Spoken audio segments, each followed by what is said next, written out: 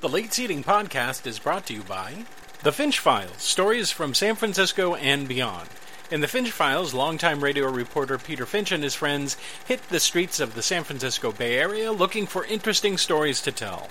The Finch Files is available on the internet as a podcast. Just go to finchfiles.net and voila, you're there. Or you could go to iTunes, Stitcher, SoundCloud, or Mixcloud and search for Peter Finch. The Finch Files, stories from San Francisco and beyond. Hello, Let Me Listen podcast listeners. Would you like this part of the podcast to be filled with ads for shaving clubs or underwear clubs or web hosting sites? Yeah, I didn't think so. Neither do we. So this is just a quick announcement to let you know that after several requests from fans, Let Me Listen podcast has opened a Patreon page. So if you would like to help support this show and some of the other shows that Let Me Listen podcast produces, then please go to patreon.com/lemme_listen and make a pledge, or just click the Patreon link on the Let Me Listen website. We're only asking for $1 a month, and the funds will go to making these podcasts better and ad-free. If you can't, or just don't want to, don't worry about it. We still love you. And thanks for listening.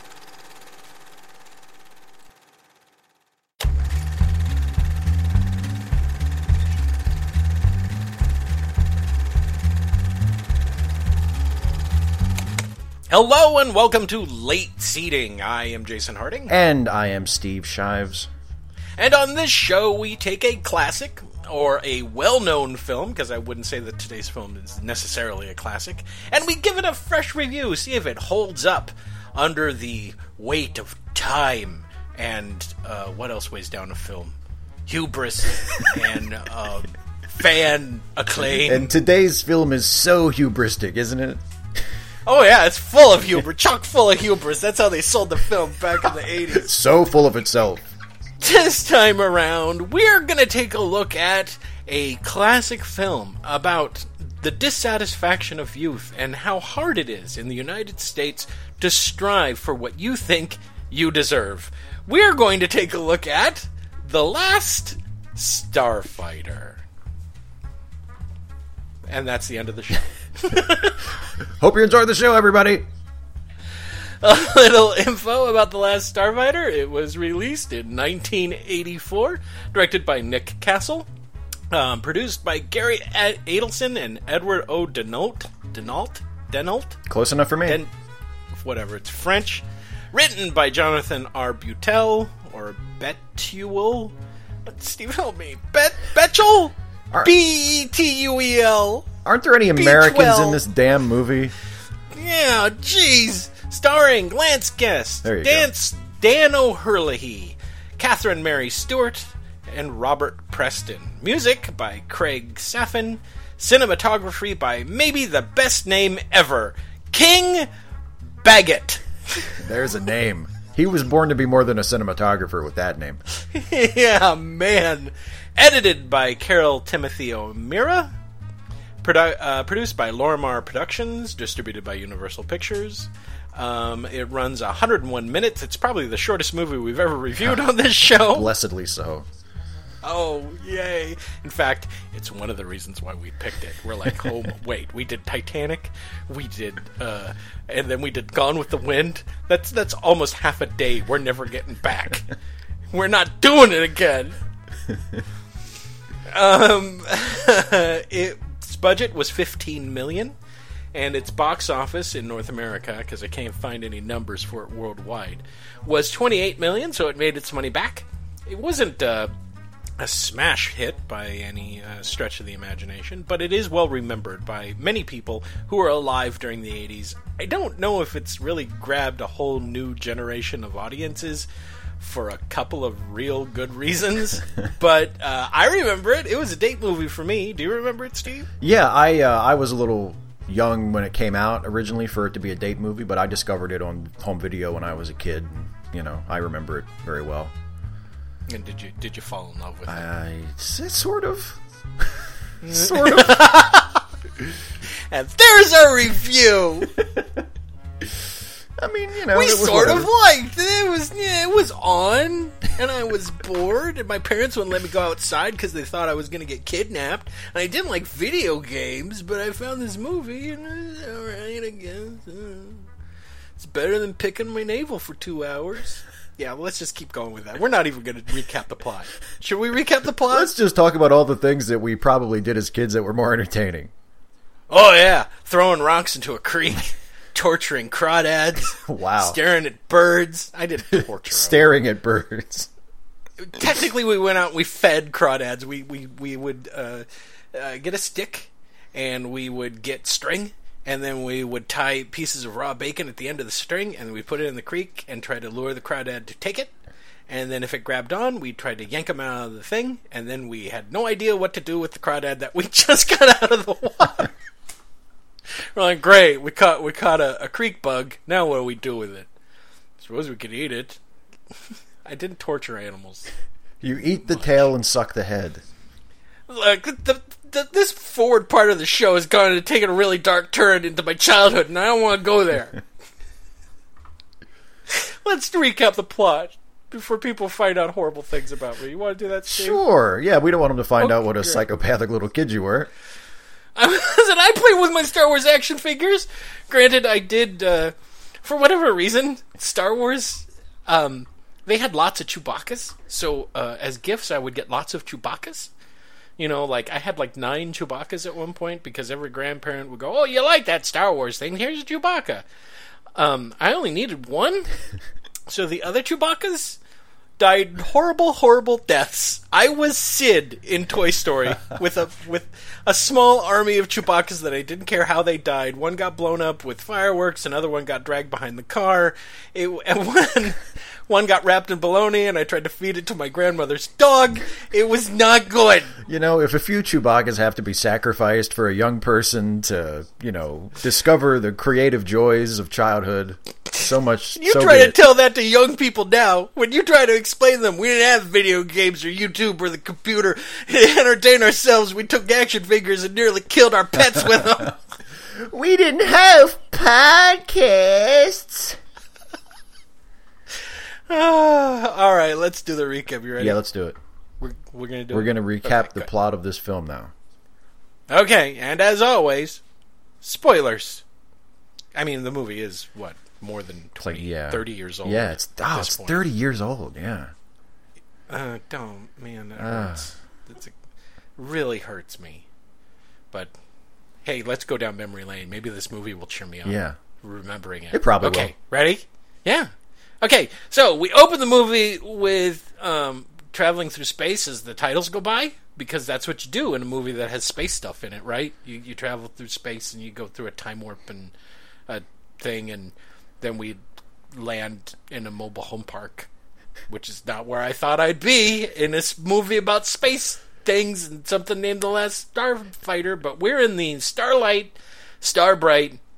mobile home park, the most awesome, not depressing mobile home park ever put to screen or has ever existed. It is not full of angry drunks or people on their last legs. In fact, it's amazing to me that they have such a close-knit community that is established in this mobile home park. I don't think I've ever seen a mobile home park where people are just so okay with shouting at each other all the time. It seems like an awesome summer camp that just never ends. It is.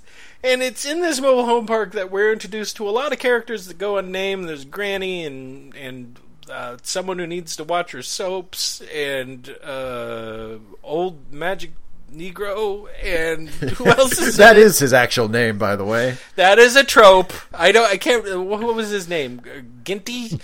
Gummy? Ginty. I don't know what his name was. Do you remember? I don't know. I don't remember. He's the one that gives sage advice, kind of, but could also be crazy because I think he only wears a bathrobe throughout the entire show, right? The whole movie he's just...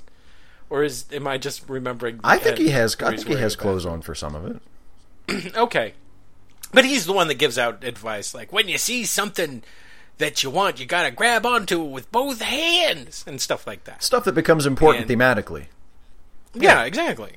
And we're introduced to the mobile home manager, which is Mom. Does she have a name? Did they name her? Oh, I don't think. Or is she just Alex's mom? She's just Mom. Okay, Alex's mom. I'll explain who Alex is in a bit. Alex's mom, who is the manager of the mobile home park, but also works double shifts as a waitress. So one of them jobs ain't paying very good. I think she needs to raise the rent on those mobile home people. Well, it's obvious she's not paying for Alex's school, because one of the very first things that happens is that Alex is trying to get a loan. Oh, we got Alex. Oh, God. He's disenchanted with his surroundings. Alex is a young man who's no longer in high school, who is kind of like the Mr. Fix-It around the Starbright, right? Yeah. Because everyone's always asking him to fix stuff, and he feels that he needs to do these things, and he's being put upon because Alex has got great big dreams. Like playing a video game, one of the stand-up arcade video games called Starfighter, that they decided to put outside, which is a really great way to destroy a video game console, by the way. It has a waterproof cabinet. Oh, does it? Well, yeah, we later learn out it's from space, so it could probably survive anything. It also has magic disguise removing powers. We'll get to that too. This thing should have just turned into a robot and taken him there, but no. Anyway, but before we meet Alex, we meet his girlfriend Maggie. Remember, Maggie's the one that she's walking around saying hi to everyone, saying hi to her granny, and she's gonna go on a picnic. And they're like, hey, where's Alex? Where's that? What's Alex doing? Everyone needs Alex. Alex. Alex is up playing this arcade machine called Starfighter, where you shoot guns at ships and score points. For you youngsters, a stand-up arcade machine was something that we did before we had stuff at the house where you just sat in front of it. It's like, let me put it this way. It's like a less convenient home video game console that you had to go to and pay incrementally for about 2 minutes worth of gameplay. Yeah. And Alex is playing this thing and he's really, really good at it. And, she comes up and says, hey Alex, remember we're going on a picnic with our friends. And he's like, oh yeah, okay, fine. But before they can go, the friends show up in a truck. Before they can go, he's got to check the mail because he's waiting for a loan? Yeah, because he wants to go to college and get out of that one-horse trailer park. Yeah, because one of the first things that Alex does is Alex likes to judge his friends.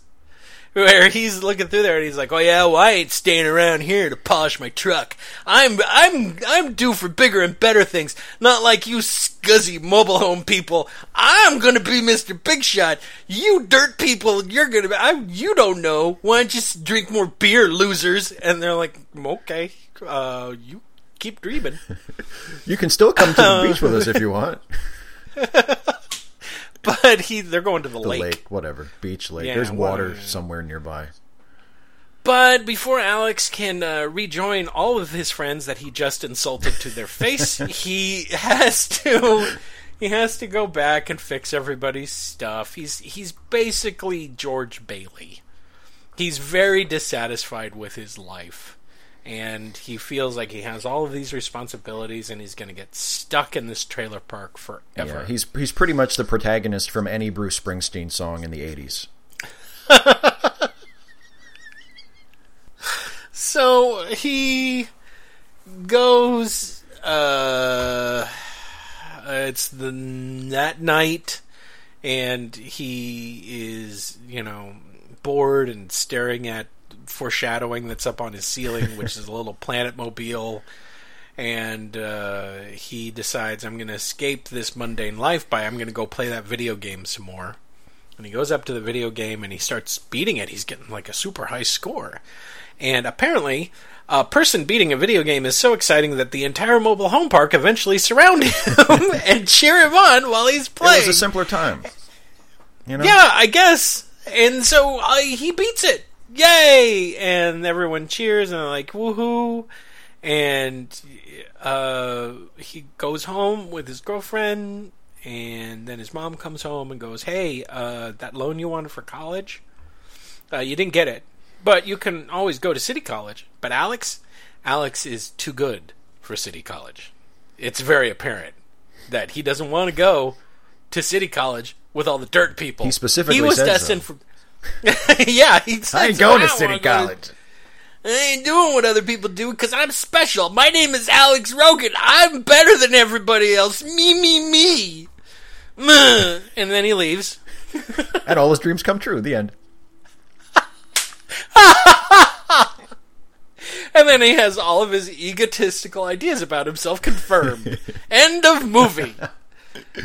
He goes up and he notices that the arcade machine is acting on wonky. It's like repeating things over and over again, and it's like lighting up, and it seems broken.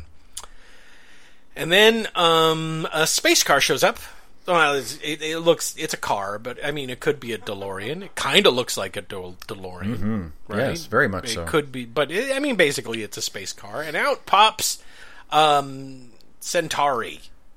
Harold Hill's the name. Harold, hello, my boy. And he's like, "Hey, you beat the game," and he's like, "Yeah, get in my car."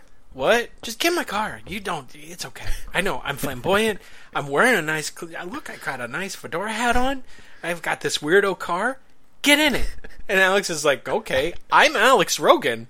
I can survive anything. I'm awesome. I'm going to get in the car. And nothing bad's going to happen to me because I'm Alex Rogan, destined for great things." Alex doesn't care about stranger danger.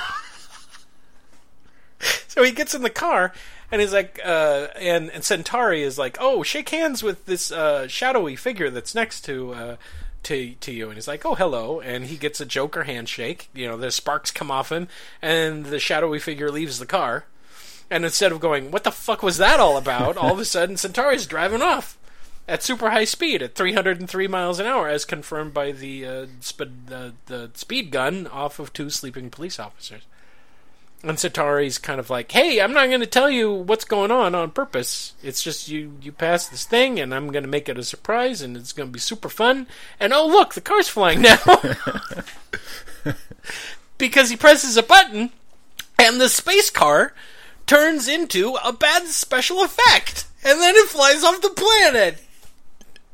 Steve, I've been talking. You do it. It does. I handled all the Earth shit. Look, you do the space shit. The special effects, I mean, you know, it was the 80s. Anyway. That's not an excuse, I know. Know it. Sorry. So anyway, the car turns into a spaceship, and they're flying through space, and Alex is just kind of. I would like to say it kind of turns into a spaceship. Like little doors open, and there's like rocket boosters in the back, and then it just flies up in the air. Hey, it gets through space, doesn't it? Worst Transformer ever. It's like, oh, look, with 2 doors open in the back, and now it can fly. Because that's how science works. It turns into a slightly different kind of car. What do you think, kids? This toy sucks! No, it's great, see? Now you can make it fly in the air. You're just flying a car! You ungrateful little bastard. Go to your room. This is why I don't get you things. You don't appreciate them. Right. Okay, so anyway, so they fly through space, and they travel to another planet. It's a planet called Rylos. And right. Wait a minute. Oh, did I miss something? Centauri has to take his face off for no reason. For no reason. That's right. He does it for no reason. Yeah. And apparently all he has to do is just wipe his face with a rag. Because it's the greatest magic trick ever. Yeah, he pulls his face off, and he's some kind of lizard man. He looks like one of the aliens from V, kind of. He looks like one of the aliens from the cantina on Tatooine. Yeah, he kind of, with the eyes, yeah.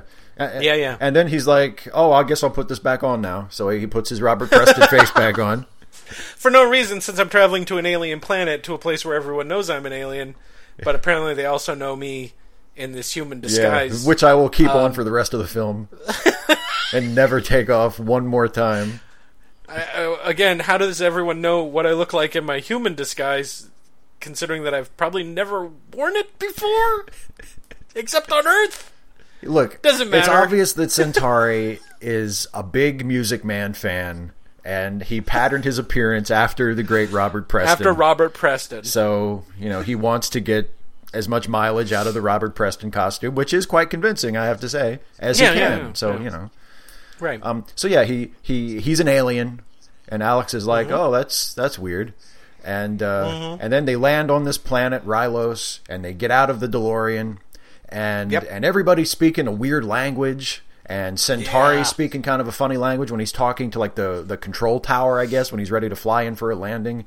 And Alex can't understand anything anybody's saying, but there are all these aliens around, and they look mostly like humans, but they're they're bald. They all have male pattern baldness. They have great big butt heads. Yeah. They have great big huge. Well, it's not a butt. It's more like they have knee heads. Like they have a big knee for a forehead, and they all have monk haircuts. Yeah, exactly. Does that make more sense? And they're wearing kind of like drab, gray, sort of sci-fi looking uniforms. Yeah, whatever they had at the Universal costume department, they're like, hey, we had these left over from something, some TV show. The medical technicians wore these in the background on Star Trek The Motion Picture. Because the here's the thing. When they're filming in the mobile home park and everything else, that had a certain realistic quality to it. It was well shot. It was obviously they were shooting on location. It had a kind of, I wouldn't say realistic, but I mean, it felt like someone went in and there was a set designer. When we arrive in the space parts, it really does feel like they went into the attic at Universal and said, what do we have that's science-y and spacey shit? Like, do we have, like, uniforms and sets and props? And they're like, yeah, Star Trek, all the way to the back. You go back there, whatever you find, throw in your movie. Got it! Sweet! There is a tonal shift between the fairly realistic mobile home park and the, I'm in a 70s space TV show now. Yeah. And it's weird because, I mean, when you get to the parts where, he's in outer space and he's in the Star Trek-y stuff, it's like the opposite of what usually happens in a Star Trek movie. In a Star Trek movie, all the futuristic Star Trek-y stuff feels relatively legitimate and authentic. And then when they go, to Earth, all of a sudden Earth is like the phoniest place in the world. It's like, have these... Yeah, it feels like a backlog, which it is. Have they ever even... Have the people who... I know the people who made this movie have been to Earth. How can it feel this wrong? But with The Last Starfighter, it's exactly the opposite. So he finds himself on Rylos. He's surrounded by all these aliens in cast-off Star Trek uniforms, and he learns that basically the premise of the video game that he loved, Starfighter, is the reality of this world. There really is a Kodan Empire. There really is a Star League and a frontier that needs to be defended against invaders led by this guy named Zor, who is like an intergalactic cult leader type of person. Hey, wait a minute! That you're doing the job of Ambassador Exposition, who shows up to tell everybody everything that's going on for the benefit of the one new guy, which is nice. Yeah, they give Alex a uniform and a little translator thingy, and they sit him down with what appears to be the rest of the cantina from Star Wars, who've all been drafted into the Star League. That's the name of the organization, the Star League. They thought long and hard. They really, it was really neck and neck with Nebula League or Galaxy League. Or Space League. Star League, They didn't want to overcomplicate it because some people didn't know what a nebula was. So they said, everyone knows what stars are. So it's Star League. That's what we're going to name it. And we're also going to make we're also going to have only one base in all of the Star League where we keep everything and everyone. I sure hope our enemy doesn't attack this base. This movie, as we progress through this, it's going to become very clear that Alex Rogan is recruited to save the universe from itself. Yes. Because everyone is dumber than a box of hair in space. And this is one of the reasons why is, yes, the Star League is, I guess, like a military organization, UN, sure. Weak sauce federation. Yeah, kind of there deal. are apparently many worlds that are members. Yes, the tentacle-faced dude and the crazy crab dude and a guy that's like dark blue with lines across his face, I think, and they apparently you have to have a gift to be a starfighter. And by the way, being a starfighter basically means you shoot guns good. Yeah, that's pretty much it. Yeah, and Alex discovered. I didn't realize you had to have a gift to shoot guns good. They should have recruited from Texas or some shit. Oh, that's all those guys do. They would have gotten sick. They would have gotten sick of Centauri. We got another one? This is 900 so far. I told you that video game in Dallas would pay dividends, my good boy. So the ambassador exposition, I don't know what his name is. He's like, hey, here's the deal. We set up this impossibly large force field around all of the Star League planets. You know, something that's maybe a couple billion light years big, considering how big it would have to be to cover several different star systems. And it's like a force field, and it keeps bad guys out. And, there are bad guys who want to get us. And they're called the Kodan Empire. Kodan Empire. And they're bad. But thankfully, we got you guys. All 8 of you. All 8 of you against an armada. Did I say armada? They're an armada. There are literally 8 to 12 people who are quote-unquote starfighters, along with Alex. And apparently they're the greatest warriors ever to sit in a spaceship and shoot guns. And that's what the whole video game was kind of like a test to see if Alex qualified. And I guess also that when you put your quarter in, you didn't know you were signing away your rights and being recruited into an intergalactic space police agency that probably was going to get you killed, and also run by morons. Do you think the Starfighter arcade game had that opening screen that said "Winners don't do drugs"? But no one reads that. It does. No one read the opening thing where it said, "By depositing 25 cents, you have volunteered to fight in a war that you know nothing about." Oh, and the video game was Centauri's idea. That was his scheme to recruit people, and I guess he gets like a finder's fee or something. He gets a little kickback. Yeah, he gets paid for finding. Yeah, he gets these little D&D dice that he thinks are really valuable. They pay him in little D&D dice. And but before Ambassador Exposition finishes, Alex runs off and he's like, "Hey, I didn't sign up for this. I mean, I know I'm special and everything, and I'm number one, and I'm going to be great, and I'm due for great things, but I don't like personal risk. This is awful. No." And Centauri's like, "Hey, everyone wants to be a starfighter. What, are you fucking crazy? They're like the rock stars of the whole galaxy. Everybody wants to be one." And it's not dangerous. And he meets a turtle reptile dude named Grig, who's like, "Hey, for eons, everyone's wanted to be starfighters." And I went, "For eons? For eons? People have wanted to be the spaceship shooty guy? Has your technology not progressed for eons?" They reached a nice, comfortable plateau, and they decided to just let it ride. For eons. They're like, we're not progressing any far. We built our wall around ourselves, and we got our spaceships. We got the gun stars.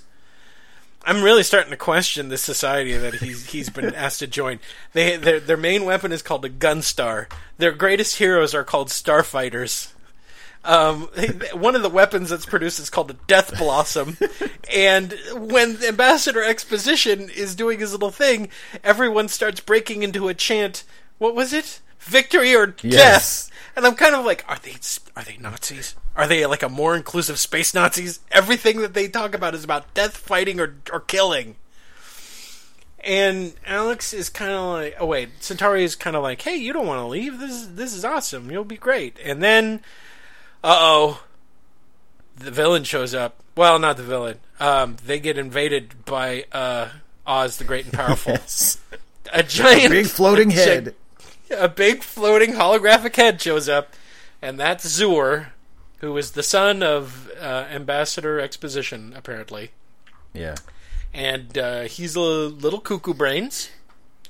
He is wonderfully overplayed. And I do mean this. I'm saying this right now. If he had tried to play this role straight, this movie would have fallen apart, and I would not have been paying any attention to him. He goes full on. I don't give a fuck. I don't care if I work again after this movie comes out. He is dripping with old school evil all throughout this movie, and it helps matters because he's a gigantic holographic head. If you got a gigantic holographic head, you need him to be, the most over-the-top megalomaniacal evil that you could possibly imagine. And man, if that was the checklist for this character, they needed to check that off 5 times because they got it. Nailed it. So Zur shows up and he's like, "Hi, I'm crazy and I hate all you and I'm going to be Emperor of Rylos. And another thing, here's something I'm going to do. I'm going to tell you when I'm going to attack. Doesn't that sound smart? I just want to reinforce that apparently the galaxy is run by idiots. Because not only do the good guys on Rylos keep all of their defenses in one place on one planet, but the villains arbitrarily announce when they're going to attack. Oh, by the way, I'm going to attack when the moon is in eclipse. So, time to prepare and stuff, I guess. Bye. Boy, he kills somebody too, right? Oh yeah, he's like, "Oh yeah, we caught your spy. We're going to melt his head off. Watch." And then they melt some guy's head off. And it's gross. and then Alex is like, "Yeah, I'm definitely out of here, though." Yeah. And Alex is like, "How am I going to be special in number 1? How is Mr. Destined for Great Things going to be able to do that if I'm all dead? No, send me home. I want to go home." And everyone's kind of disappointed, and Centauri doesn't get his money, and he's kind of put out. And it's nice of Centauri to give Alex a ride back to Earth personally, though, instead of just putting him in a cab or something. Yeah. I thought that was classy. I honestly think that since Alex was too good for the mobile home park and too good for City College, Alex honestly believes that he's too good for the Star League. I'm going to hold out for a better offer. I'm sorry. I'm going to wait for the Federation to call. To Zur's credit, he did show up and just tell them when he was going to attack, which is something that you just don't do in battle. You just don't arbitrarily announce the exact moment that you're going to launch your attack. But to his credit, maybe he did that knowing full well that the reaction from the Star League would be nothing? Not, quick, let's dispatch as many ships as possible to find out if maybe they're trying to break in through the gigantic shield wall. No. They just go, "Yeah, that guy he'll never break through the shield wall, ever. Nah, what were we doing? Oh, right. Hey, we're great. Victory or death, right? Yeah." In the meantime, we overlooked something. A couple of things. We keep going back to the B plot, which I'm also going to call, at this point, the beta plot. And the reason I'm calling it the beta plot is because remember that shadowy figure that shook hands with Alex and there was sparks and the Joker handshake and then he got out of the car? Turns out he was a robot that took some of his DNA or something, and now he's a replicant of Alex so that people don't... I don't know why this was important to Centauri in any way, shape, or form, but he needed to replace Alex so that no one would freak out and look for him. I guess maybe Centauri was afraid that the humans would become so concerned over the disappearance of this 18-year-old boy that they would launch vehicles into space to come find him. They would invent on Rylos. Interplanetary travel. There was no reason to replace Alex at all whatsoever. He could have easily I'm going to throw this note out the window. And the note said, "Leaving forever, so long, suckers, Alex." And that would have been fine. People would have gone, "Oh, well, yeah, he's been talking about how he hates us." That was definitely Alex, yeah. But no, he's got to leave a robot that looks exactly like Alex behind for... so that the robot can jeopardize Alex's relationship with his girlfriend. Obviously. So, I also forgot to mention Lewis at the beginning of this. Lewis is a little boy who at the beginning of the movie we're introduced to as he walks around with a space helmet on, arbitrarily shooting people with a dart gun. Lewis is a creep. He's a 9-year-old boy that has a collection of Playboys somehow. And he's really there's a gross scene where he's like rifling through them and he's looking for a particular one. so that he can engage his 9-year-old boner, I suppose.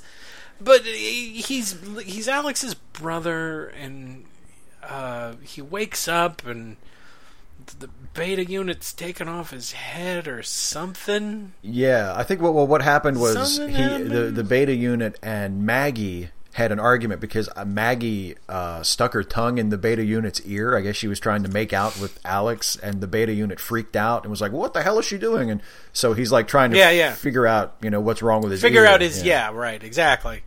So then, okay, enough for that beta unit stuff.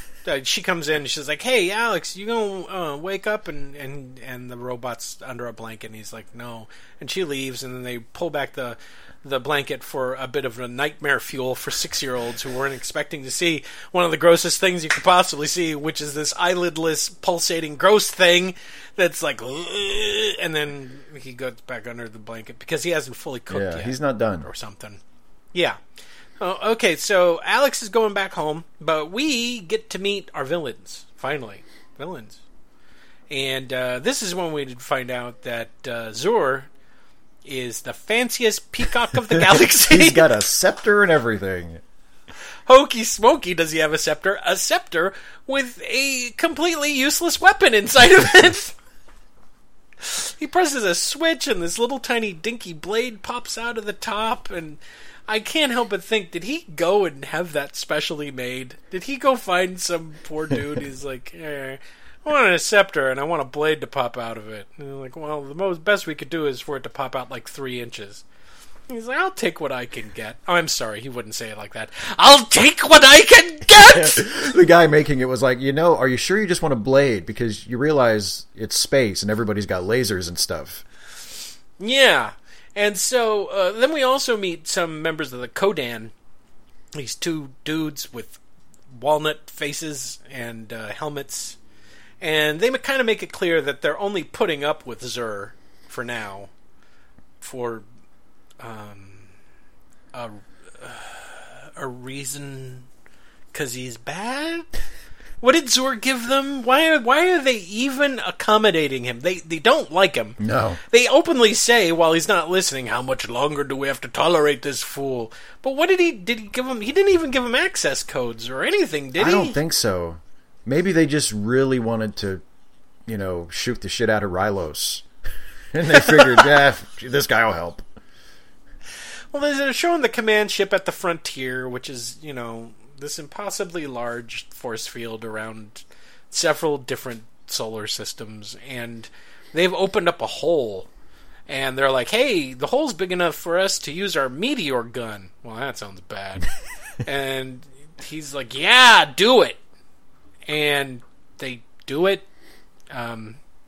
They shoot the meteor gun at the only starbase that has all of their starfighters in it and all of their gun stars, because that's how you do things in the military. You have several star systems that have dozens of bases and lots of backup plans and tons of other stuff. Nope, everything is concentrated in one place. They shoot meteors at it, and guess what happens, Steve? Everybody dies. Everything's destroyed. Yeah, everything dies. Everybody dies. Yeah, they shoot a meteor, and it destroys their little computer graphic headquarters with an awful overlay explosion that looks terrible. It looks like crap. But thankfully, Alex and Centauri aren't there because he was being, because Alex chickened out. That's good. Yeah, Alex decided, you know what, I'm going to go back home to be. I'm pretty sure I'm going to be Emperor of Earth because I'm Alex. How can I do that if I'm here, dorking around here? So Centauri drops him off, and he throws him a little communicator crystal. It looked like, actually, he threw him a little digipad. Yes. And he was like, oh, thanks. Activate this Tamagotchi, my good boy, if you want to... Yeah, activate the Tamagotchi, and I'll come back for you. And he shows up, and then he meets the beta unit. And the beta unit's like, what are you doing here? You really? You abandoned everybody? Don't you care about anything other than yourself, Alex? And he's like, don't give me that. He's like, no, seriously.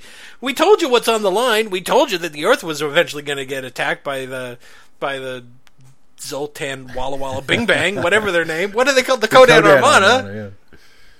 And you decided to come back here. And he's like, look, I don't need a guilt trip from, like, my duplicate. Shut up, robot. And then Lewis wakes up and says something that doesn't make sense. He says, what the shit, which no one says. I'm fairly certain the script said, what the fuck? And then they had him say it, and they were like, we don't really... The 9-year-old boy is creepy and awful enough as it is. Let's turn him into a 9-year-old Charles Bukowski. Hey, what the shit? And so he... they tell him to go back to sleep, and then he's pressing the crystal, the little digipet, to get Centauri to come back and pick up the beta unit. And while he's doing that, while he was down in the mobile home, a dude comes up. He hitchhiked to the Starlight Starbright, and as he's passing by the arcade machine, takes off his disguise somehow. This is just... Can you explain to me what the hell happened? This is the cleverness of Centauri, I think, because not only did he create this arcade machine as the perfect test for who would make a good starfighter, but he also built in this device in the event that the evil... whatchamacallit Armada would send... If a Zandozan is standing in front of it, it'll remove his disguise. He was probably up late one night thinking, okay, did I forget anything? Is the game done? Oh, that's right. Anti-assassin measures. And he put those in, and now, boy, aren't we glad that he did. Right. Oh, because remember, I forgot to cover this. Somehow the Kodan know that Alex survived the explosion thingy. The meteor attack, and they're like, oh, well, we gotta send a Zandozan to Earth to kill the last Starfighter, because that's the name of the movie, is The Last Starfighter. See that they're earning the name of the movie. Otherwise it would have just been called The Starfighter. The one of many Starfighters. And so they go, okay, well, we'll send Zandozans to Earth. That's fine. Hey, why don't we blow up the whole Earth? Just do it right. No one cares. It's not part of the Star League. No, that would be smart. We're idiots up here, remember? The galaxy is populated by people who don't know how to do things.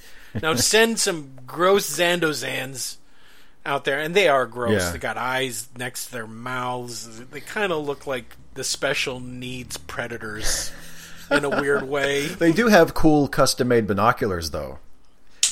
Oh, yeah, because their eyes are really far apart. And so Zandozan shows up, tries to kill Alex, fails. Centauri shows up, shoots the arm off the Zandozan, and they're like, look, Alex, this is just going to keep happening. They're just going to keep sending thousands of Zandozans down here to kill you unless you go back to the Star League and become a starfighter. And he's like, and he says, don't worry, the beta unit's going to be here as bait, and the Zandozans are just going to chase him around forever. And I feel sorry for the beta unit is a robot, okay?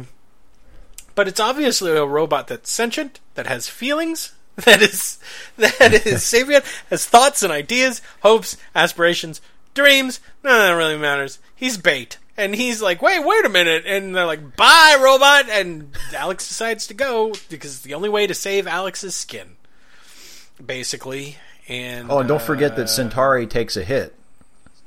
Before that's the right. Zandozan dies, he gets a shot in on Centauri. So Centauri's wounded as they're flying back to Rylos. Right, he gets shot in the gut, and then they fly back to the Star League base that's had the middle part blown out of it. Which was the good part, as it turns out. Yeah, that was the good part. And they land, and then, oh no, Centauri dies. I think. They let us think he's dead, right? Because he's like, oh, well, blah. And people say things until the next dimension, and let's get out of here. Oh, look, a corpse. I bet he's really dead for real. And now it's time for Alex to train.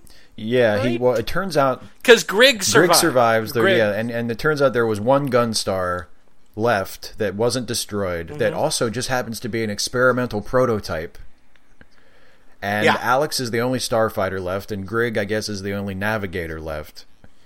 Right. So they're like, let's take this brand new, untested Gunstar out, and we'll just see if we can kill everybody ourselves.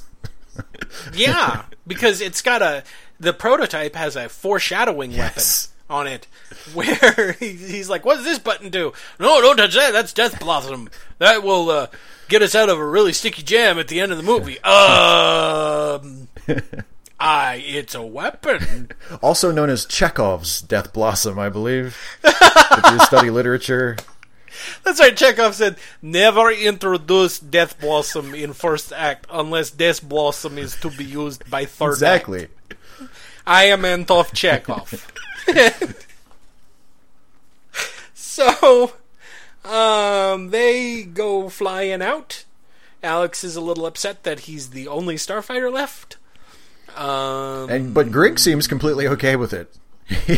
He's like, no, it's going to be great. We'll get you some target practice. We'll shape you right up. Well, once he explains what the enemy's military strategy is, and it turns out to be the dumbest military strategy ever, basically the military strategy for screenwriters who don't really want to have complicated endings to battles. It's the same military strategy that George Lucas uses in The Phantom Menace. Yes. In fact, the ships are just going to fly in. The ships are going to fly in a straight line. And if you destroy the communications beacon, they won't know what's going on, and they won't be able to communicate with each other, and then we just blow them all up. Convenient, huh? And he's like, oh, all right, we'll go, I guess.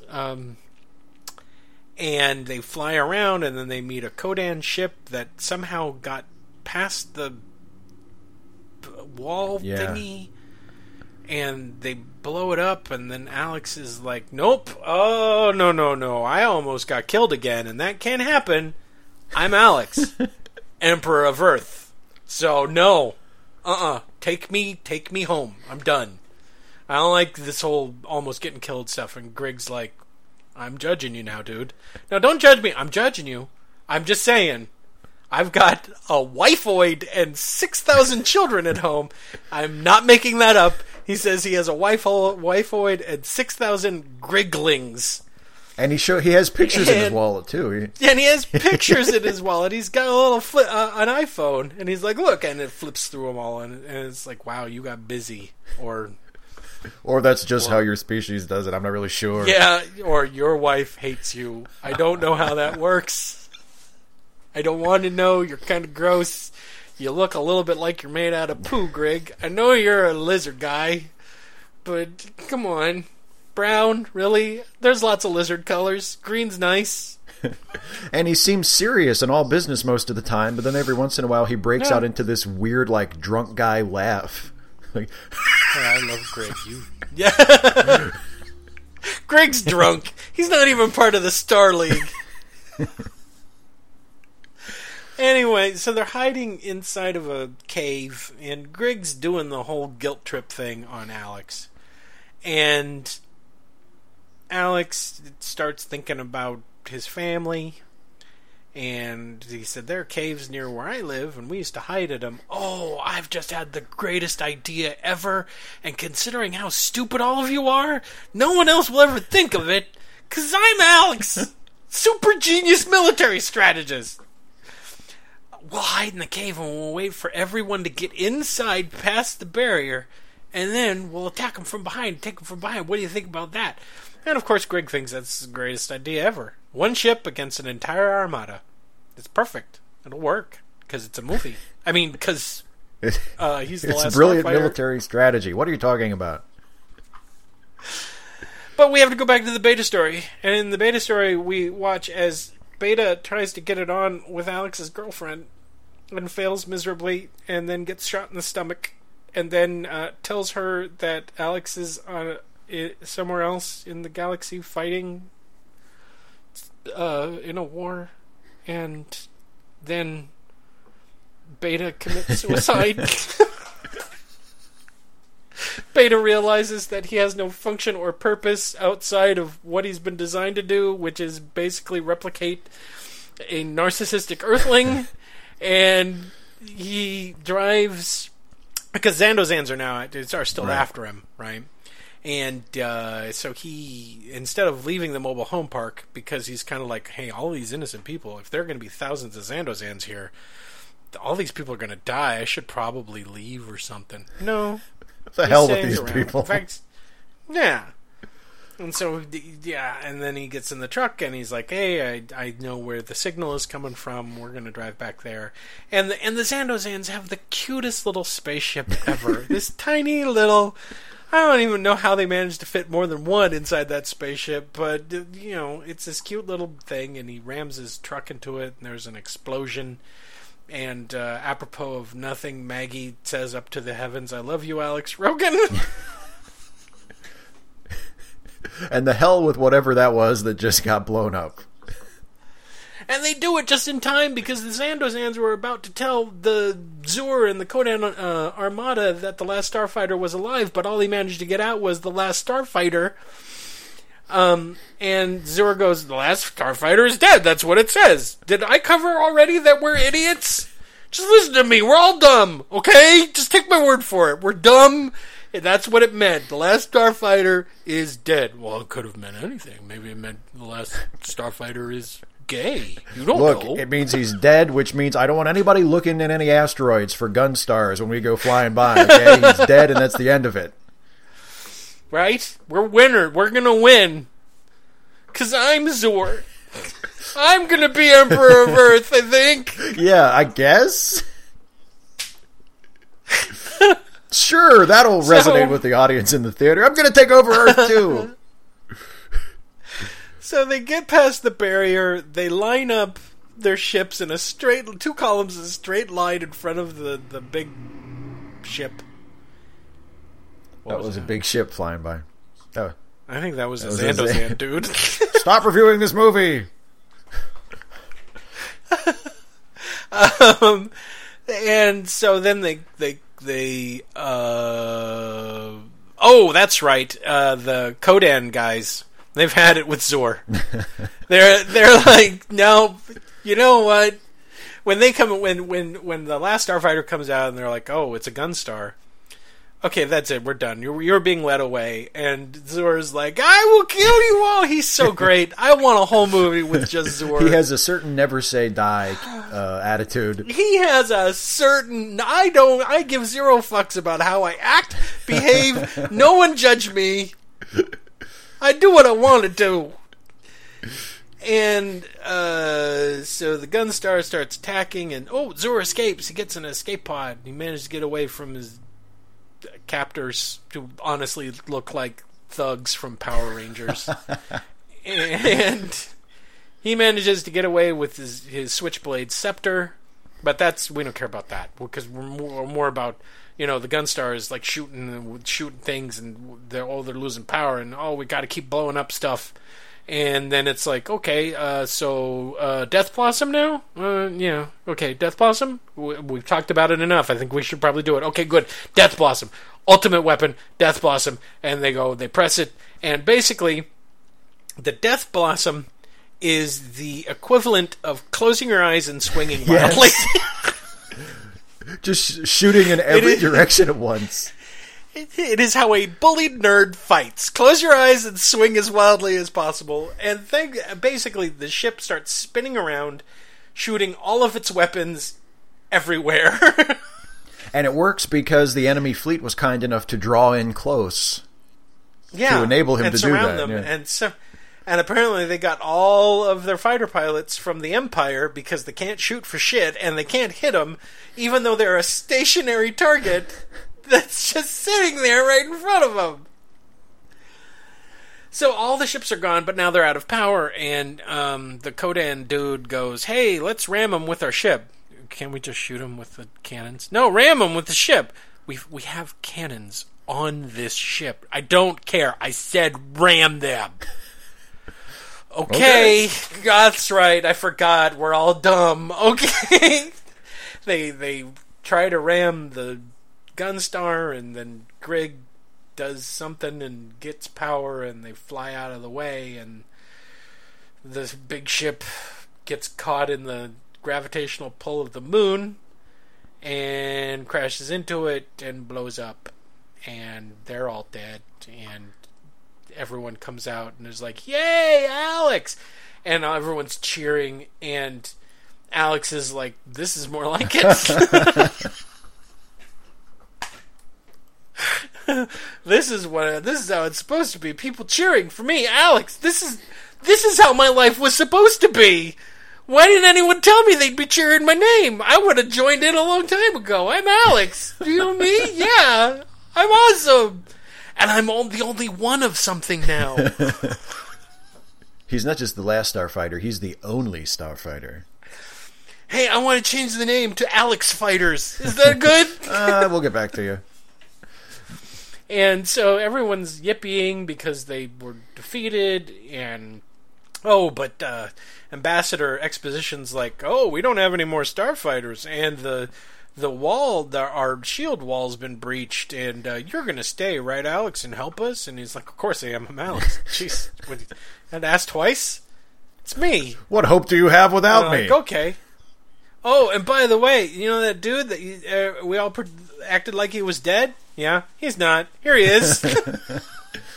This alien dude with glowing eyes walks up, and he whips out his little magic trick with the handkerchief and puts his human face on, and he's like, I just went dormant to repair my body.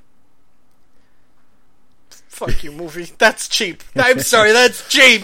That's cheap, manipulative cheapness. They injected him with Khan's blood, and he was resurrected. And then, stuff it. And then what happened, Steve? They would. Yeah, they Alex and Grig go back to Earth, and the Gunstar lands in the trailer park, and everybody gathers around, excited, as if someone was playing a video game. But it's not. It's Alex returning from space. The hell came out? Someone playing a video game again? I was there the night he beat that high score. Actually, I wouldn't be surprised if they said, it's just a spaceship. It isn't someone playing a video game. Call me back out of my mobile home when it's someone beating a video game. You let me know when someone gets close Everybody to 1 million go points. home. It's just a ship from another planet. So they all gather around, and of course it's Alex and Grig, and Alex is like, "Hey, Mom, I was in space, and and the person who was here the last couple of days, that was a robot, that wasn't me. So anyway, and I have to go again. I'm going back to space. I might not ever come back, but I just came to say, hello and goodbye, and pick up my girlfriend because she's coming with me." Yeah. That's it. That's all I'm doing. Remember how I said I was better than all of you? Here's proof. Look, spaceship, savior of the universe. Me, Alex Rogan, super king of. That's me. All the rest of you people, little dirt. I'm gonna forget you the moment I get back on this ship. You'll be lucky if I don't blow up Earth when I leave. And Greg's like, whoa, wait a minute. Because Greg comes down too. Greg comes down. He's like, here's my friend Greg. He's an alien. And everyone freaks out a little bit. And when he laughs, he sounds just like Herman Munster. And he's like, no, Alex saved everybody, including Earth's kind of. Everyone should be really super impressed. See? The alien confirmed everything I know about myself. And then he went up to Maggie and he's like, hey, Maggie, if you had plans, dreams about yourself, why follow them? Come with me to go live on another planet to be my girlfriend some more. What will I do there? You'll be my girlfriend. You'll be Mrs. Last Starfighter. You'll bask in my reflected glory. That's what you. What else could you possibly want? You'll be with me. You won't really have a job, but hey, you know what? They're all idiots. So you could probably do whatever you want up there. And she's like, well, but what about Granny? What about our friends? I'm going to City College. By the way, Alex, I know that everything that you felt about yourself has been verified because you're now king fuck of the universe or whatever. But you're also right about me because at the very beginning of this movie, he was like, you're just afraid to leave. You're a boat anchor dragging me down, Maggie. I want big things, and you just want to keep staying here because you're afraid of moving on. And so, of course, at the end of the movie, she confirms it. Yeah, I'm afraid of leaving. I don't want to leave the mobile home park. I'm scared. And it's not that bad, like, don't worry. really. My ego will protect you, Maggie. It's like Superman's aura. As long as she stays close to him, the ego will, sort of envelope her. Yeah. Mm-hmm. The point is, Maggie, if I go back up there to that planet, their women are really super ugly. I mean, just not... They get, it's like cute, and then you reach the forehead and it's like all knee. And I don't want that. I don't want to date a knee head. I don't even want to know what their genitalia looks like.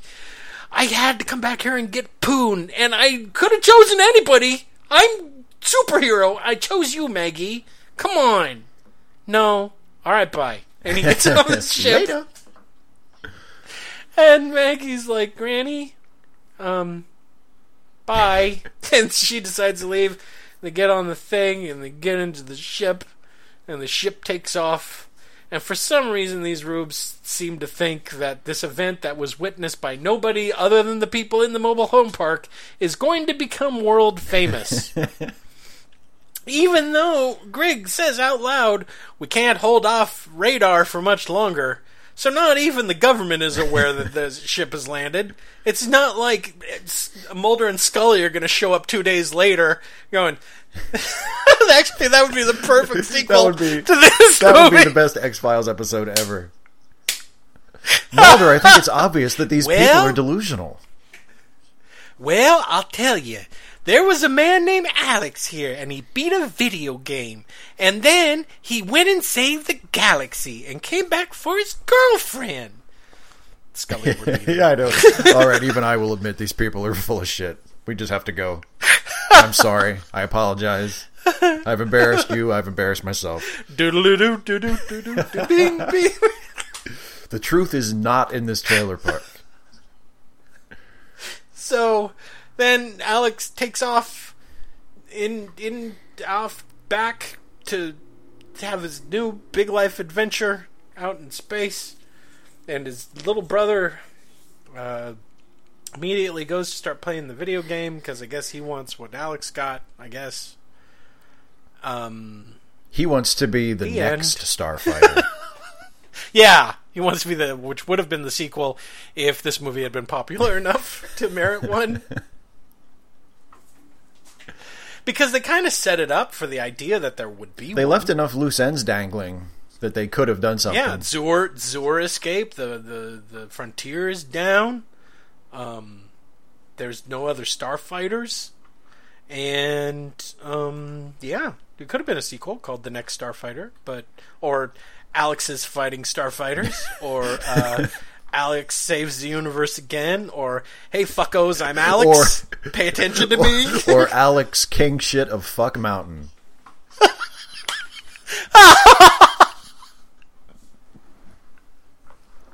The end. So, Steve, what's your opinion of The Last Starfighter? This is one of those movies where I honestly, I don't think anyone would say that it's a great movie.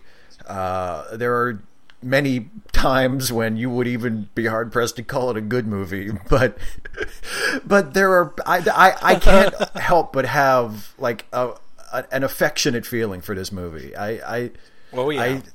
It's and part of I think what I like about it is that it is so modest, unlike its hero. The movie itself is very modest, both in... Okay, I will say in Alex's defense, I took a couple of little personality traits of Alex's and I exaggerated them to grotesque He's not proportions. actually that egomaniacal in the film, He's but... he's a pretty understandable guy. I mean, he flip-flops back and forth, and he doesn't want to get killed. I think that would be a normal response to anyone that got abducted by aliens and then been told that he's been recruited to fight in a war for idiots who don't seem to have any military strategy or real defenses. But, But when you look at this movie, and it's it's less than 2 hours long. It's pretty straightforward. In fact, it's almost too straightforward. There really aren't any twists and turns at all, except maybe Centauri coming out alive at the end. That felt so much like audience testing. It does, doesn't it? Like, well, they really like Centauri though. You know? I like Centauri too, but I mean, it really takes out that whole scene. Which I will admit, when I saw it when I was 15, I was sad that Centauri died. It's actually a fairly decent death scene in this movie. Yeah. And they just ripped the guts out of it by having him pop back up. It does. Well, the unfortunate thing about having him come back at the end is it overwrites the redemption of that character in that death scene, because he's always he's portrayed up to that point as being kind of a mercenary. He's just recruiting Alex so he can get paid. For money. Yeah, he's all about getting money. And then as he dies, he's like, don't forget, I brought you back for a greater purpose. You know? Well, that's modified. He says, I brought you back for a greater purpose. But being rich never hurt anything. What is it? Yeah. But yeah, being rich didn't hurt. So, and then it's like, oh, I'm alive. You know, the only people who died were robots and faceless people. Robots and faceless villains. That's it. But there's something about. I mean, it's very straightforward. It's not complicated. It's not pretentious. It goes exactly where you think it's going. It sticks very closely to that sort of classic coming of age formula where there's the kid who wants to get out of his hometown and go. It's an ultimate adolescent fantasy. It's like, hey, gamer, wouldn't it be cool if the video game you were playing was actually a test and then aliens showed up and then you got to be in the video game for real and you were a big life hero and everyone loved you? Well, that's what this movie is. And I was surprised that they have not attempted a remake of this, but I looked into it and there are legal reasons why there hasn't been a remake, because they don't know who has the rights to it. It's currently up in contention, and hopefully it'll stay that way. Because I don't know if I want to see a remake of it, despite the fact that there are certain parts of this movie that could desperately need to be redone. Yeah, it's not a perfect movie. It's not a great movie, but when you look at, the big, like, franchise anchoring sci-fi movies that come out today, some of which are really great, but some of which are just exhausting. It's nice to see a movie that is an hour and a half long. It has a very simple story with a very simple protagonist, and you can relate to him. You understand what he wants. You understand what motivates him, and it's not challenging at all. It's not really innovative, but it's relatively well executed. They hit predictable beats, but they hit them pretty solidly, and it's just a good, enjoyable movie, and that's what I appreciate about it. It's like a home cooked meal, Yeah. Yeah, it was a movie that was made for you to go to the theater, eat popcorn, have a good time, and then it just washes off of you the moment you leave the theater. For some people, I'm sure it stuck with them for a little while as one of their favorites, depending on what age they saw it at or whatever. But it's not attempting to be anything other than entertaining. It's not. There aren't bigger moral implications behind anything that anybody's doing. It's a very straightforward black and white good versus evil, which is exemplified in the near Flash Gordon-esque villains in this movie. I will say straightforward, there is a ton in this movie that I really love and appreciate, because sci-fi has gotten overly complicated and it has to have this deeper kind of, it has to be saying things about our society or whatever, and it's kind of nice to watch a sci-fi movie that does not do that. Yeah. Is not trying to make a statement about, like Blomkamp is making huge things about I'm fairly certain he hates the 1%. At this point, he's like, nope, everything that I'm going to make a movie about is going to be a statement about our current society, which is fine. Don't get me wrong. When it's done well, it's great. But it has a lot of sci-fi lately has been super serious and not fun, and and it's nice to watch a movie that is just fun. It's just, they're not putting a huge amount of thought. And we made fun of all the huge amount of no thought that went into this movie. And there's a ton of it. You can tear this film apart easily. You could do it with a spoon. You could do it by just glancing at it too hard. But that, in a way, that kind of adds to the appeal, though, because the charm of it feels like an old Pulp Fiction story or like an adventure comic, you know. And of course, the stories in those were always paper thin, and the plots just seemed like something that the writer came up with that morning when he was up against a deadline. But if you like that sort of thing, which I really do, if you appreciate that tone and that sense of, oh, this feels like somebody just sat down and wrote it and said, the hell with this, you know, it really works on that level. Yeah. The few quibbles that I have about the film itself is simply that one of the bigger problems are the special effects. They're all really super early CGI. In fact, this was like the second film outside of Tron to use computer graphics for its special effects, and boy, was it not ready. But one of the things they said was, we saved a lot of money doing it. And yeah, you can tell. Yeah. Because the planet looks like it's made out of plastic. Everything does not look real. It's just they may as well have just cut to regular 2D animation. And when they showed any of the space stuff or any of the spaceships or anything at all, because it all looks horribly bad. The science in it is awful. Meteors don't work that way. They don't slowly tumble once they reach Earth, reach an atmosphere. But one of my bigger problems is the cinematography and the filming when they're on Earth. Looks like a straightforward film. It feels like a nice big film, and I mentioned this earlier on during the recap. It kind of feels like a Spielberg movie in a weird way, but it feels filmic. It feels cinematic. And once they start getting into the science fiction stuff, you can really feel where the budget kind of fell. Yeah, because there's nothing. They're not bringing us anything new. Everything is gray and kind of straightforward and kind of unimaginative in a strange way. The ships aren't remarkable. There's a reason why I don't think many people remember what a Gunstar looks like, or what the Kodan Armada ships look like, or what the uniforms were like, because it was all kind of off the rack, taupe and khaki and gray.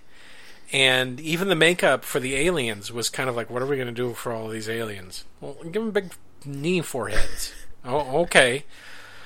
And while that will work for a TV show that has to do that week after week after week after week, hello, Star Trek, when you're approaching a movie, you're expecting a kind of a step up to a certain level of quality. I was hoping that it would feel cinematic when I rewatched this, when I watched it again. And it kind of, everything in space, everything at the Star League feels flat and rushed and not thought out. And it's kind of jarring when you compare and contrast between the two, between the reality of the mobile home park and the reality that they're trying to establish with the Star League and all this other stuff. It's kind of like, I wouldn't really want to go back to the Star League either. It's kind of boring, and all the people are ugly, and if there were a few more Centauris, maybe, but I don't know. So, but other than that, Steve, would you recommend The Last Starfighter? Sure, I would recommend it. Yeah, it's a good popcorn movie. It's a good movie if you're looking for something to watch on, a Saturday night. There's nothing on TV. There's nothing on Netflix.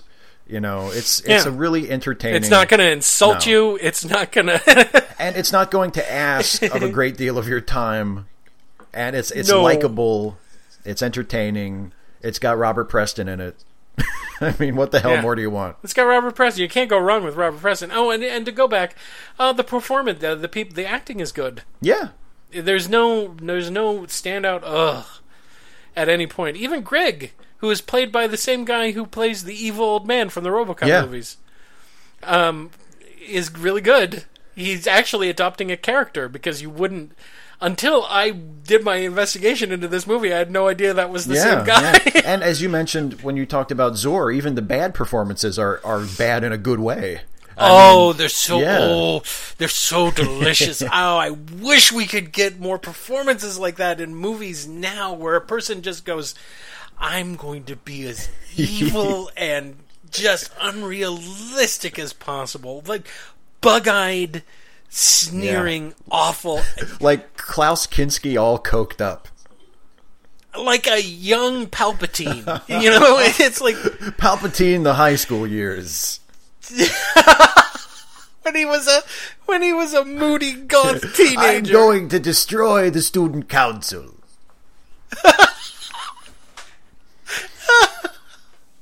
But yeah, exactly. Gooey, yucky monsters, things that don't make sense, robots, spaceships, precocious. I hate precocious. They could have gotten rid of Lewis altogether. What was he there for, other than to be this gross little kid that he had to share a room with? It's just, ugh. Yeah. Could you imagine being his brother and just the constant creaking from the upper bunk because he's got his Playboys out again? You hear him reaching under the mattress, and you just roll over and put the pillow over your head. And loudly going, "Where are you? Where are you, Priscilla?" And he's like finding the one that I guess has the best boobs or whatever. So gross, Lewis. You're the centerfold in this one has those new fake boobs. I hope to God you never beat that video game, because then there would be a sequel. Lewis is the next to last Starfighter. Yeah, keep that kid on Earth. Yeah, because he won't care about the The Star League is like sending people down to bump him, to knock him out of the way so he doesn't hit the high score. Oops, sorry, kid. Better luck next time. And what happens when someone invariably does a Game Genie on frickin' Centauri's video game system, and now everybody's beating it, and then there's a bunch of cheaters who use cheat codes to get past the video game, and they're like, "Here's another one," and they're like, "Dang, I'm a Starfighter now." Oh, great. All right, come on. Rules are rules. We're going bankrupt. We keep having to buy these things called Cheetos and Mountain Dew from Earth to keep feeding the Starfighters. They're obese. They never get up out of their chairs. They don't even do anything. Except go online and complain. They've got some really shitty attitudes about women. Oh, wow. You just had to bring that up during our movie review, didn't you? I just got SJW all over it. It takes forever to clean off. God, sweaty, socially conscious fingerprints all over everything. Look, I'm a gamer. You're sort not. of, kind of one. No, I'm not really. You're a pass. I'm an occasional gamer. Yeah, I'm a passive gamer. If you put a game in front of me, I'll try to play it. You secondhand game. That's what you do. Exactly. So yeah, I'm going to recommend The Last Starfighter. Go watch it. It's fun. It's good. It's a good time, right? Is there any movies that you would like to recommend? Yeah, actually, watching this movie reminded me of a couple of movies from my youth that had a similar feel, had a similar vibe to them. And the movie I've chosen to recommend is a movie that I actually did really get into when I was a kid, when it first came out in theaters, called The Flight of the Navigator.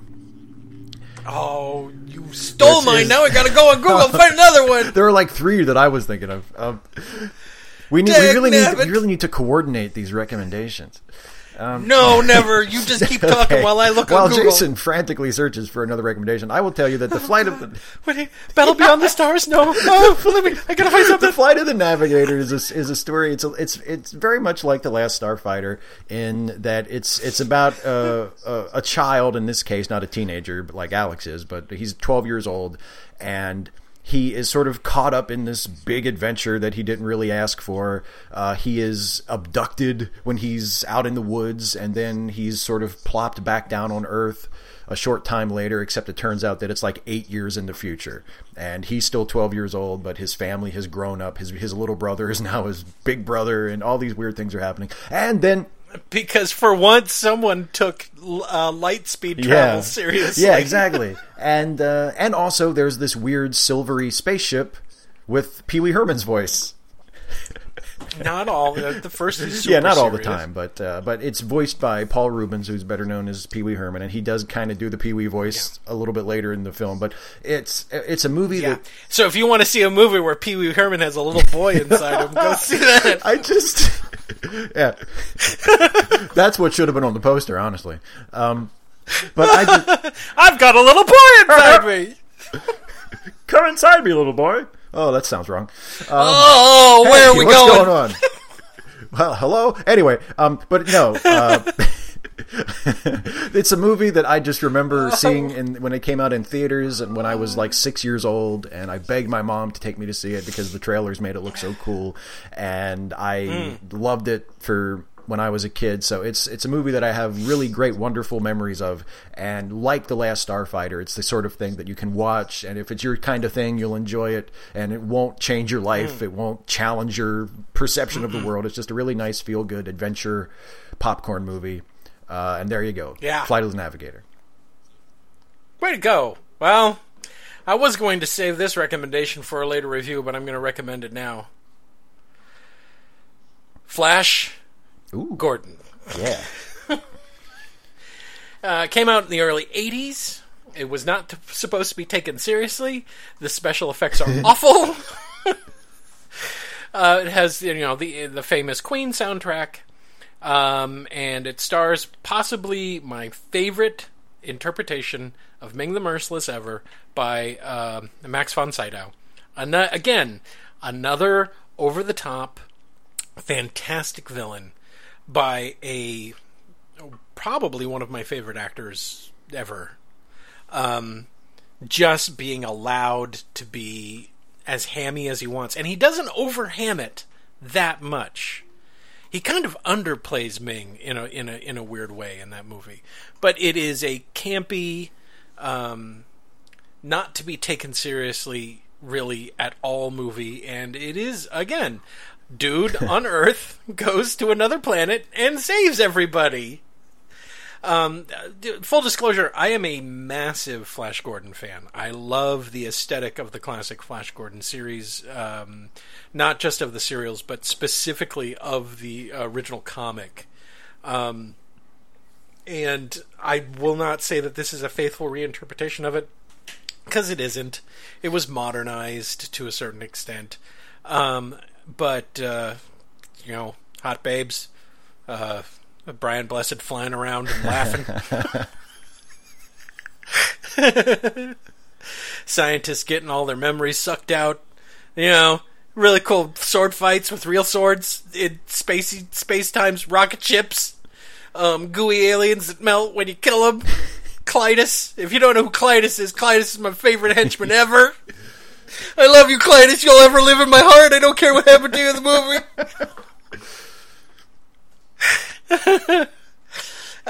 It came out in the early 80s. If you haven't seen it, please go see it. But please do not go expecting it to be dramatic or engaging. Please go expecting it to be campy, and don't take any of it seriously at any point ever at all. There are semi-long weird parts. The design element to it is really funky. Like to the point in which you can't believe they're in space at all. For any reason whatsoever. There's a point where a disembodied ghost Ming destroys an airplane at the very beginning. That's the kind of movie I'm talking about. Go see it. Flash Gordon. It's good. I wish I could remember the guy who played Flash Gordon. Do you remember the guy who played Flash Gordon? Shit. Sam something.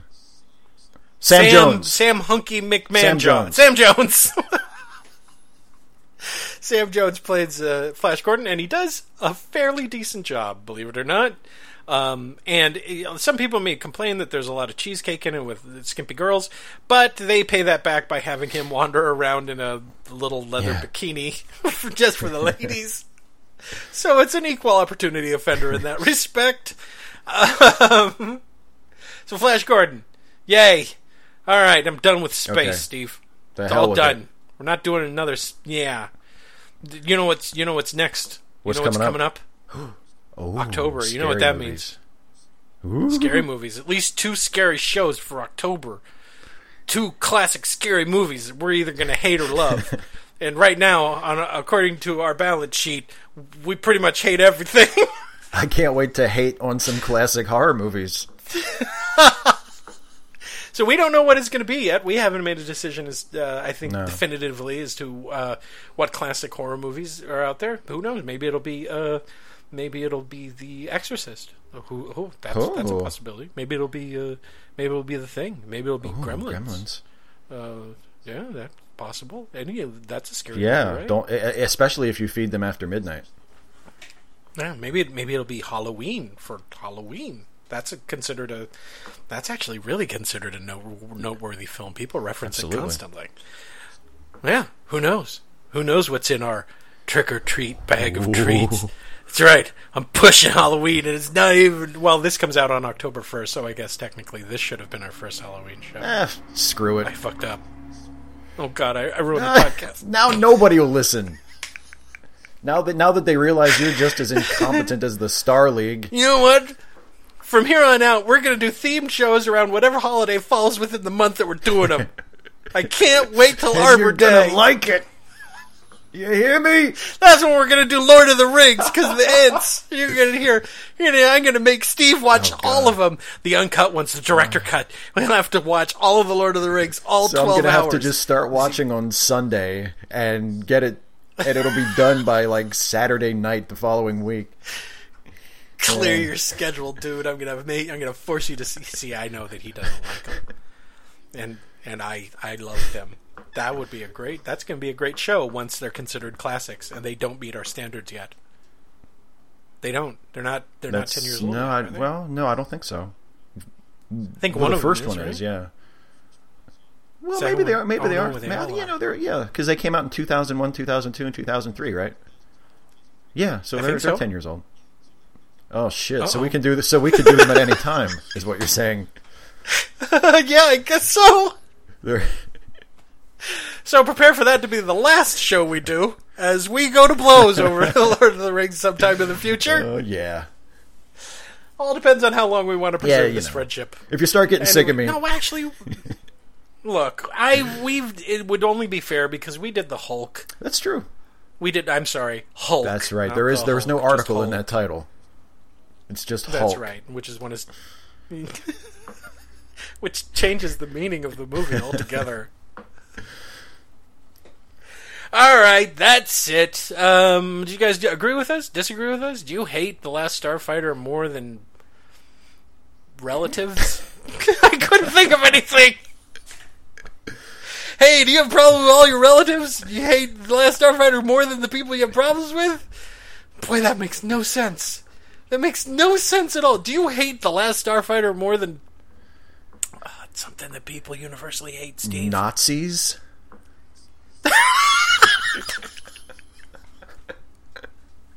If you hate The Last Starfighter more than Nazis, I don't want to ever know you. Please don't contact us. Please don't leave a comment. Nazis need to be at the very bottom. That needs to be nothing. I don't hate anything more than Nazis. If you're like, I hate this ice cream more than Nazis, Stop, no, don't talk. But if you did, let us know. Leave a comment on SoundCloud or leave us an email on the contact page at the Let Me Listen podcast website and let us know. If you have suggestions for something that we can review for October, for the Halloween stuff, go to the contact page. Send us an email. We'll probably read it. I will, at the very least. I try sending them to Steve, but he says leave me alone. How many times do I have to block that email? He's like, don't I give you enough of your time? I don't want to hear from our fans. I'm Steve Shives.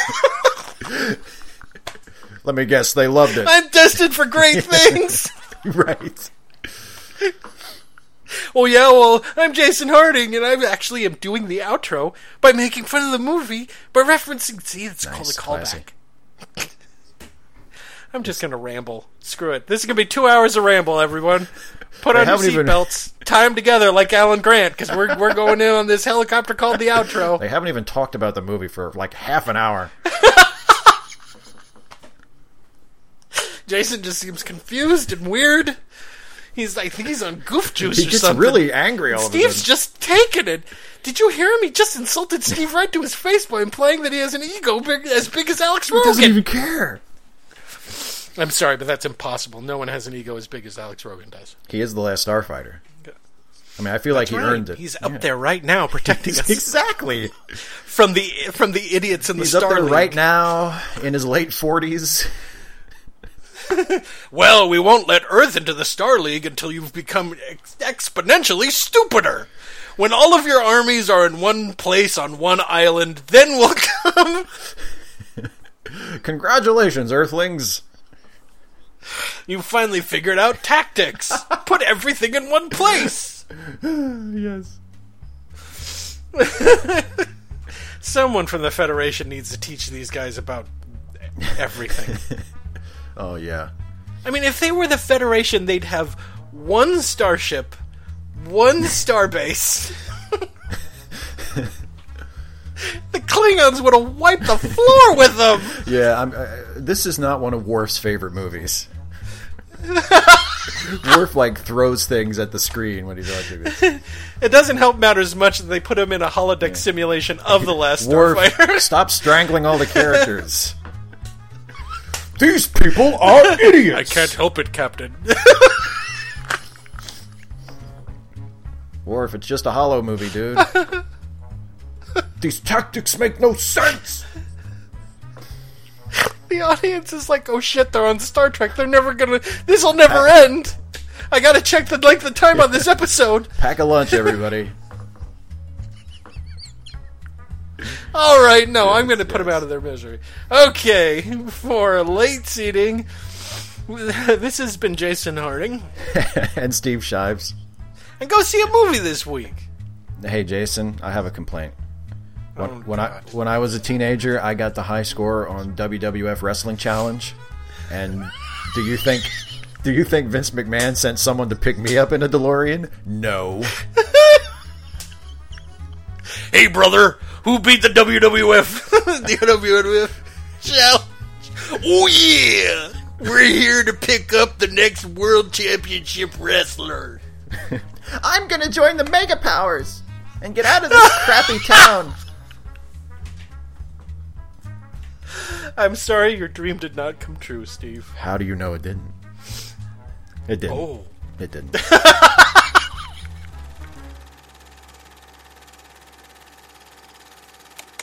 Late Seating is a Lemmy Listen podcast production featuring Steve Shives and Jason Harding. Music by Kevin MacLeod. Produced by Jason Harding. You can find more Lemmy Listen podcasts at our website at www.lemmylistenpodcasts.com. You can also find us on Facebook, SoundCloud, and iTunes under Lemmy Listen. Please like and leave a review. And thanks for listening.